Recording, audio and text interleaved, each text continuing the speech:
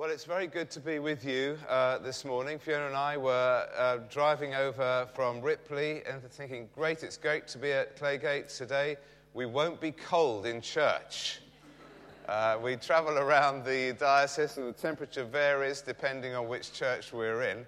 I am actually talking about the physical temperature of the church.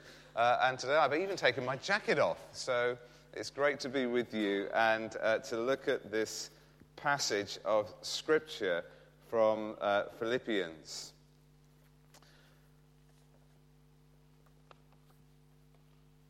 On a day in August 1658, Oliver Cromwell, Lord Protector of England, called for his Bible and desired an honourable and godly person there with others present to read unto him that passage in Philippians 4.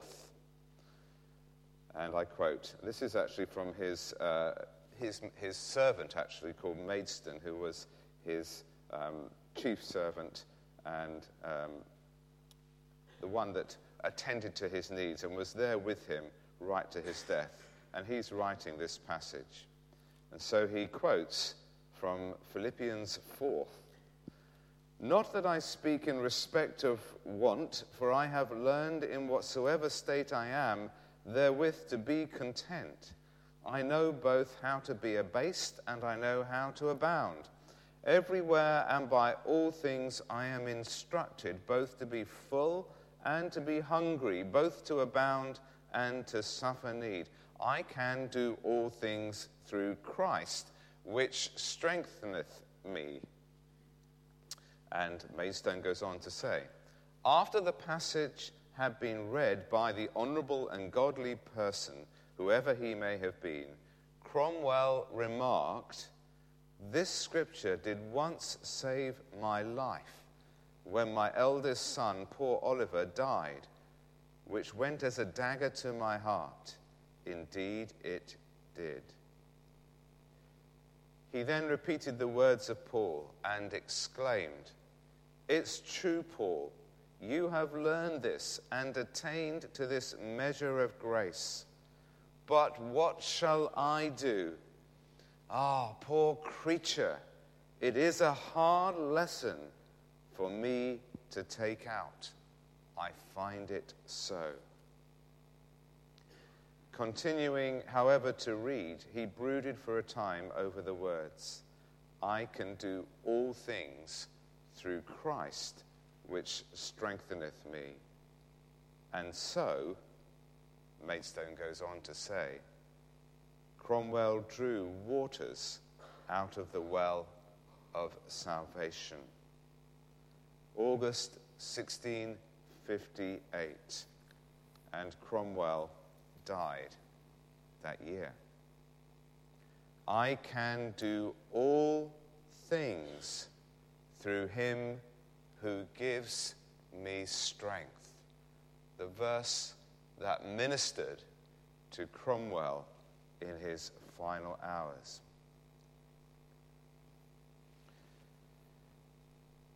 We don't know how long Paul had been in prison before Epaphroditus discovered him.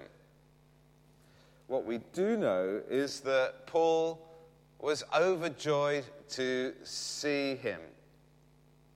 And it wasn't that he was just delighted to see who he describes as a fellow worker and a fellow soldier and a brother in Christ. He's overjoyed to hear the news that Epaphroditus brings about the church in Philippi. This was the first ever church plant in Europe. I get quite excited about this. I actually was on sabbatical well over 10 years ago, backpacking around Turkey, and I found the site in Turkey. It's Alexandra Troas on the coast there, where Paul had his vision of the Macedonian man calling him across to Europe. Come and evangelize Europe, Paul. You'll know the story well. The Holy Spirit prevented Paul from going elsewhere, and he went across to Europe, and it was in Philippi that the first church plant in Europe was founded. Paul is overjoyed to hear the news about the church. They're still going strong, despite suffering persecution. They're still loyal to Jesus Christ. They shine like stars, as Paul speaks about them in this letter. And they still care for Paul. They still care for Paul. In our passage this morning, verse 10, this is what Paul says: I rejoice greatly in the Lord that at last you have renewed your concern for me. Now, Paul isn't the sort of person to grumble and moan too much, but he's not afraid of plain speaking, and I wonder whether you kind of caught that there. There's a certain kind of tension in that verse, and he goes on to say this: I rejoice greatly as in the Lord that at last you have renewed your concern for me. They could have been a bit sort of earlier concerning themselves about Paul's welfare. And he goes on to say, indeed you have been concerned, but you have had no opportunity to show it. So he's kind of, it's under his skin a little bit. Why is this the case? Well, there is a tension here. There's a tension. It's not so much that Paul is really disappointed that they haven't supported him, perhaps as quickly as they could. It's more that he wants to say to them, to communicate to them, that whatever his circumstances, whether he's in prison or in a palace, whether he's in penury or he has plenty, whether they give him a gift, and even if it's a bit late, it doesn't really matter, give him a gift or they don't give him a gift, whatever, he has learned to be content. And that is his word. Whatever the situation, Paul has learned to be content. Verse 11, again, I have learned to be content, whatever the circumstances. What is it to be content? It's a strange word in a way, content. I actually went on the web to sort of find out some advice about what it means to be content. And Google has 6 tips for us. I think this is a top hit on the web. So let's have a look at these 6 tips. First of all, take a moment to be grateful for something. Yeah, well, we can all do that. That's quite easy. This is American, you can tell. Second one, stop yourself thinking that this sucks. I'm not quite sure what that meant. I did kind of look at that in a bit more detail, but still haven't quite worked that one out. Find little things that give you simple joy. Yeah, I get that. That's okay. Find things about yourself that you're happy with. That might be easier for some of us than others. And then do the same with others in your life. And then lastly, assume that you, others, and life are perfect. That might be a bit harder, actually. There's a very interesting article on how to be content, written by Guy Browning in The Observer. And this is what he says about contentment. Contentment is nature's Prozac. It keeps you going through the bad times and the good without making too much fuss of either. Happiness is a fine marmalade, but contentment is a citrus grove. Children are naturally content because they don't know any different. It's the knowledge of difference that breeds discontent. That's interesting, isn't it?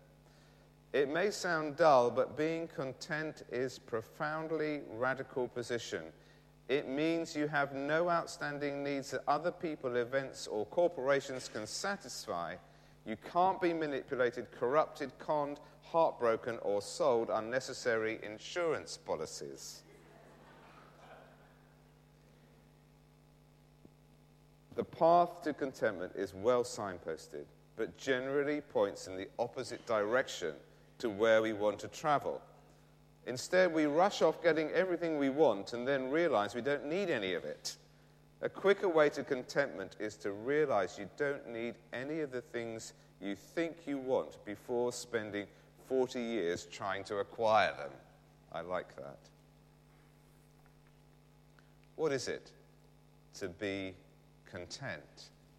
In Paul's day, the Stoics defined contentment as a self-sufficient embracing of all things that brings serenity. A self-sufficient embracing of all things that brings serenity, which to me sounds totally unachievable. But it's different with Paul. And Paul reveals in this passage for us today that he has discovered true contentment. He's discovered it. He's discovered what Christ has called a peace that passes all understanding. He has discovered that thing that the world cannot give. In his own words, in verse 12 of our passage, what Paul says is this: I have learned the secret of being content. I have learned the secret of being. It's the only time that word secret is used in the whole of the New Testament. I have learned this big secret of what it means to really find contentment. What is that secret? It's the verse for us today. It's very simple. I can do everything through him who gives me strength. I can do everything through him who gives me strength. I wonder if you knew that for about £20 or $27, you can buy your own T-shirt. We've got a picture of one here with that verse on. You can't get the tattoos on your arms. You have to pay a bit extra for that. But there's a T-shirt. There's plenty of them available on the web. $27 from the States, or £20 and 24 pence if you want to pay for it. Yeah, just see me at the end of the service. I have a franchise on these T-shirts. No, I'm joking, actually. You can buy your own shirt, T-shirt, sweatshirt, baseball shirt, whatever, with this on the front. It's really popular. Honestly, I don't have shares in the company, but it really is popular, and there's all sorts of different variations on the theme wearing this verse. I can do all things through Christ who strengthens me. But before you go out and rush and buy your T-shirt at the end of this sermon today to remember this verse, I want to perhaps flag up a word of warning. It's all very well, but this verse plucked out of context and brazenly displayed, this I can do everything through him who gives me strength, can give the wrong impression. It can give the impression that, like Superman, We Christians can overcome all odds. We can do anything that we choose to do. I can do all things. And this is a long way from what Paul is wanting to say. This verse is not about our own personal successes or triumphs. It's not about overcoming impossible odds to win the victory. It's not even about believing that with God's help we can accomplish anything we set our minds to. So what is it about? What was Paul wanting to say? Well, probably one of the most accurate translations of this verse is from the Revised English Bible. And there's a subtle difference. Note this translation. I am able to face anything through him who gives me strength.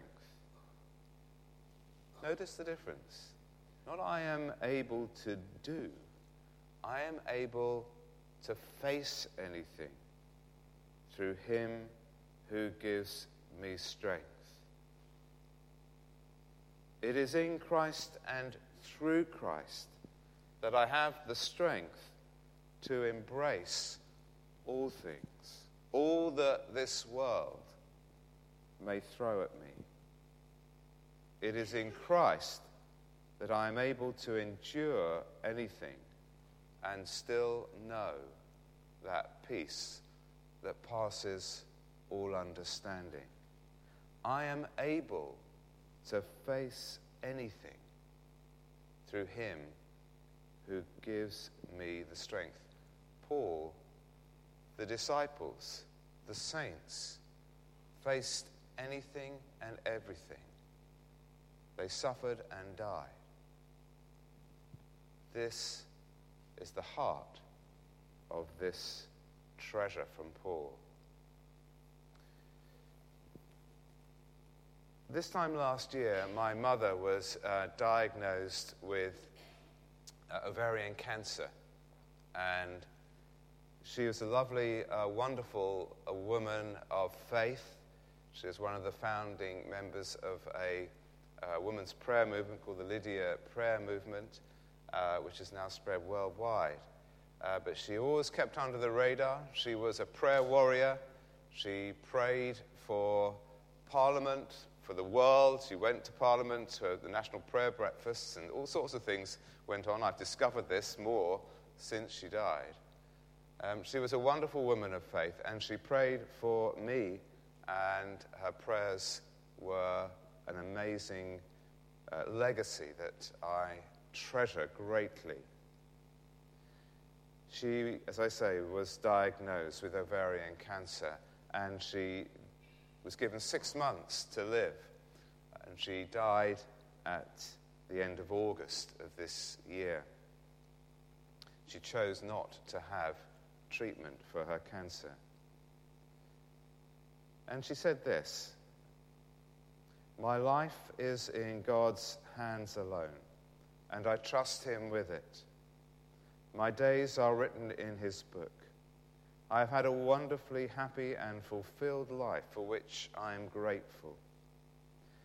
In making this choice not to have treatment, it doesn't mean I've given up on life. Let us pray that Jesus will be honored and glorified in all of this. This is the most important prayer of all." You know, the truth of what Paul was saying in this treasured verse, as Paul meant it, I'm able to face anything through him who gives me strength. That was borne out in my mother's life, especially over these last 6 months or so. She faced suffering and die with that strength that only God can really give. Embracing all things, enduring all things. Paul invites those who would follow Christ to draw deep from that well of salvation that Cromwell himself drew. Through this verse, this treasured verse, even this morning, the Lord would invite each of us, surely, to discover that secret, that open secret, no longer a secret. Paul blew it out the water. That open secret, that there is always strength in Christ to live out the gospel, good news, in every circumstance. And in that, we can be content. We can be at peace. My prayer is for those of us this morning who are going through those difficult times where we are embracing suffering and death. My prayer is that this morning, this verse would speak to you. I am able to face anything through him who gives me strength. May the Lord bless you particularly today. And may you know the Lord with you.